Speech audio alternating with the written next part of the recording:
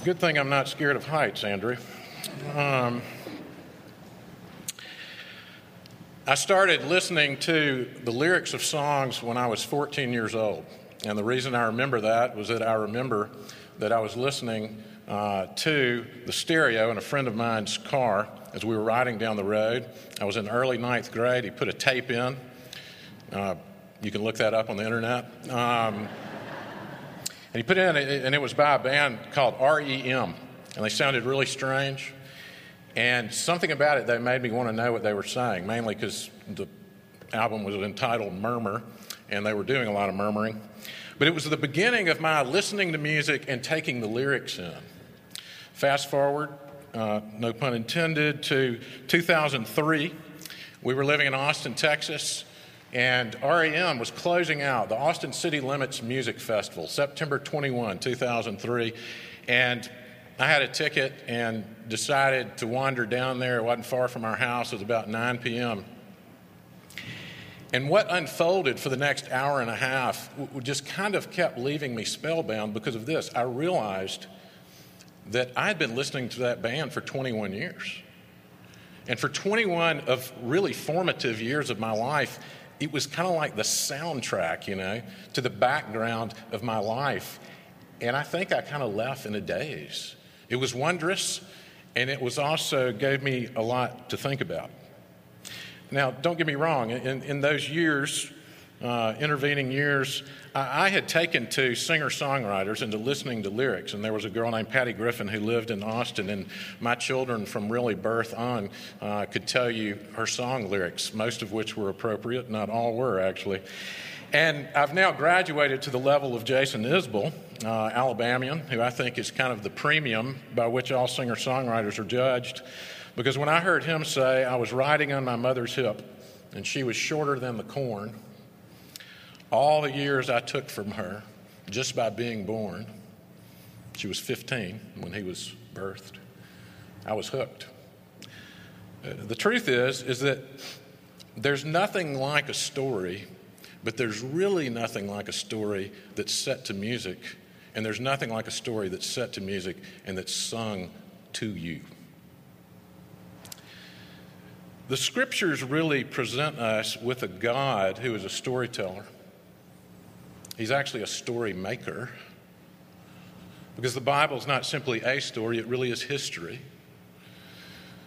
But he's a songwriter, and he's even a singer. He's really the ultimate artist in many ways. He's the ultimate communicator, and he is the only one who ultimately has the ability to communicate in word and even in song in a way that marks us indelibly, not only in the mind, as music is really good at doing, but in the heart. God has employed for centuries singer-songwriters: Moses, David, Solomon, Elijah, Ezekiel. I just want to read to you briefly from one who may or may not be on your playlist this morning, but it's Zephaniah. Zephaniah came along at a time when Israel was not doing well, but there was a king named Josiah who was instituting some very significant reforms, bringing Israel back to God's word, bringing Israel back to a call to faithfulness to the Lord. It's hard to know when you read Zephaniah really how successful Josiah was over the long haul. He has some pretty sobering things to say, not just to Israel, but to the nations. But like all of the prophets, he also says, in the end, there will be a remnant. God will not forsake his people. And he constantly points to a time called that day. That day. And on that day, the story will change. And on that day, the story will be fulfilled. And on that day, the singing will be different. We read at the very end of this wonderful little poem, "Sing aloud, O daughter of Zion. Shout, O Israel. Rejoice and exult with all your heart, O daughter of Jerusalem, for the Lord has taken away the judgments against you. He has cleared away your enemies. The King of Israel, the Lord, is in your midst. You shall never again fear evil." On that day, It shall be said to Jerusalem, fear not, O Zion. Let not your hands grow weak. The Lord your God is in your midst. He is a mighty one who will save. He will rejoice over you with gladness. He will quiet you by his love. He will exult over you with loud singing.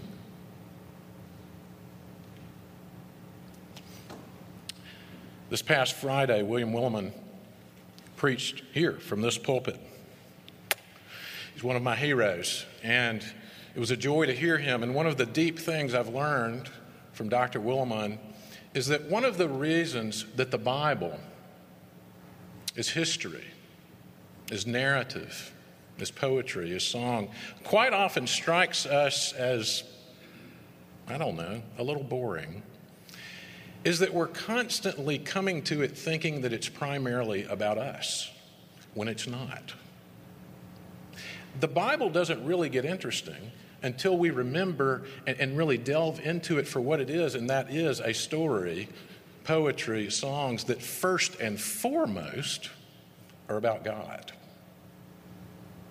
And the most interesting thing about Zephaniah's wonderful words that he has to Jerusalem and to us today is that first and foremost, they're about God. You might say, well, yeah, singing's something that God's people do in the church, right? It's something we do to praise God. It's something we do to acknowledge him. We sing to God. But of course, in this passage, the people of God are singing to God, but that's not the baseline note. Underneath the singing of the people of God is something much deeper and more foundational, and it's God singing to his people.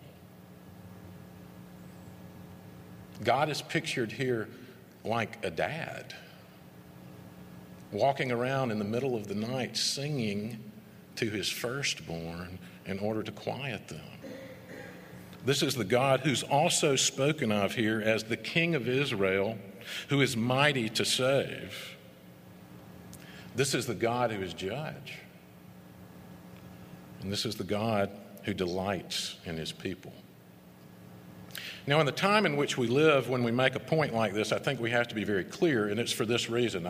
There's a meme, M-E-M-E, these little funny little pictures and little movies that get sent around on the internet. There's a meme that goes around from time to time these days, and it shows a girl who's young, like probably in her 20s, and kind of with it, and she says on there, I love my pastor, but I'm a little confused because he keeps telling me just how wonderful I am from the pulpit, and I'm now starting to wonder, how much do I really need Jesus? When we talk about God singing over us and telling us how much he loves us, there's a way to understand that that's appropriate, and there's a way to understand that would fall short of appropriate. Let's put it the way Jesus put it. The gospel writer Luke records Jesus telling two different stories. The first one is about a shepherd who has 100 sheep. And we're told that one of the sheep goes missing. And so the shepherd leaves the 99 in the field and hauls off and goes over hill and dale and fence and whatever else to find the one, and eventually finds the one, comes back to the other 99. He has 100 now, and he's relieved, and Jesus says, wouldn't any of you do that? And of course the answer is no one in their right mind would do that. Why would you risk 99 sheep for the sake of one sheep? And Jesus goes on and says, and there was a woman who had 10 silver coins, not gold coins, just silver coins, but still significant. And as she was about to go to bed one evening, she noticed that one of them was missing. And so she lit all the candles in the house, and she began to turn the furniture upside down. She began to sweep underneath the rug. She pulled them up and threw them out the front and got into the corners. And eventually, along in the wee hours of the morning, she found the coin. And when sunrise came, she went out and told everyone in the neighborhood, I lost 10%. But I found it, and so tonight I'm going to throw a party that no doubt cost more than the coin that she found. And Jesus implies who wouldn't do that? And of course the answer is who would? It just seems like an inordinate amount of effort for such a small reward. And I think once we are honest about the fact that that's actually what Jesus is getting to, we can begin to go somewhere, really. Because perhaps the most striking thing for us about a passage like Zephaniah is that when we read about people singing about God, we think, well, yeah, that's what we do at church. But then when we read about God singing about his people, A, something just doesn't seem quite right about that. But B, I mean, what's the big deal, God? I mean, seriously. Is there that much to sing about in relation to us? You know, Lent is a time of preparation, and I think a good way to understand it is it's a time of recalibration. The recalibration of weights and measures, the kind of weights and the kind of measures we use to figure out what's not only important, but to figure out what's really good news and what's moderate news. Reasonable news, but nothing really that out of the ordinary. The truth is, Easter is coming, and it's a grand occasion. But I think what Zephaniah is telling us is that the grandness of the occasion really cannot be grasped or understood unless God sings about it to us in a very particular way. The story, the history, the narrative from Good Friday all the way through Easter and even on to Jesus' ascension, pointing us even forward to his ultimate return, all of that, it can only really be grasped in a way that it would be something to sing about. The scriptures are telling us, Zephaniah is telling us, if God is the one who tells it to us as a singer-songwriter and does so in a manner as only he can so that we get it and it's indelibly marked on our hearts. The truth of the matter is that what Good Friday marks and what Easter marks is nothing less than the restoration of the image of God. And what God does in the Scriptures is he tells us once again what a big deal it was to speak creation into being, which J.R.R. Tolkien always said he thinks it was sung into being. But not only that, then to crown it with a creature, male and female, made in the very image of the Creator. But Zephaniah doesn't say that's why God's singing over his people. The reason God is singing over his people is that when the coin was lost, and when the sheep went wandering, and when the people just started dissipating and turning back to dust, he counted it worthy to do everything in his power to redeem them. And they are we.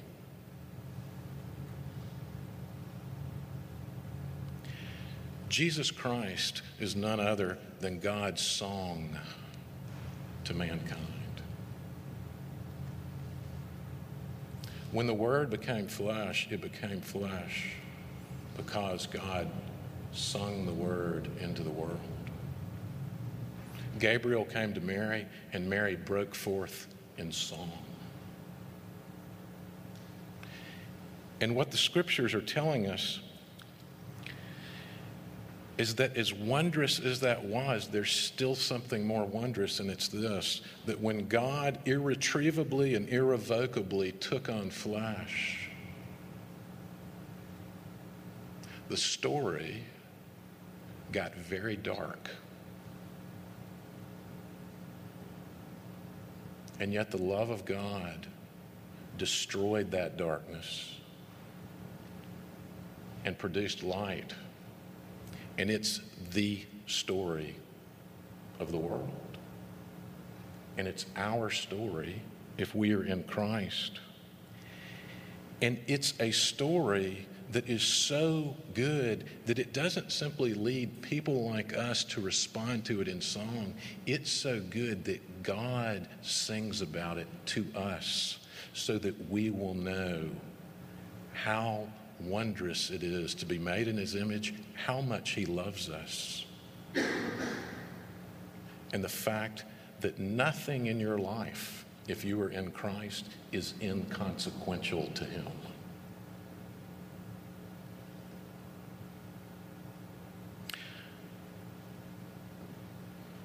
In our church, whenever new people come into the church, and by that I mean people who are either born into or converted into the church, we baptize them just as you do here. And years ago, in observing a friend of mine, the Reverend Joe Novenson, doing baptisms up on Lookout Mountain, I noticed that when Joe would baptize children, he wouldn't stop with the baptism. He then would have the congregation sing to them afterwards. And so in our congregation now, after their baptisms, there are a lot of them. We had a Sunday school class have over 20 children this past year. We then have either the dads or the moms, whoever, parade the children around and we sing to them. And it's not so much to calm the little ones, though it does have that effect. But it's to drive home to us and to one another the almost embarrassing good news that God actually loves us in Christ.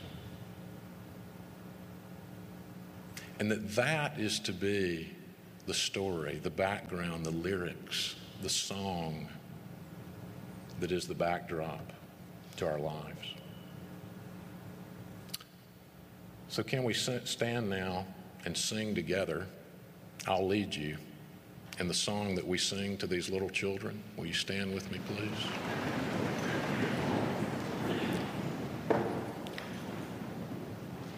It's a song that the theologian Karl Barth said is the most profound hymn, perhaps, that was ever written. Join me, if you will. Jesus loves me, this I know, for the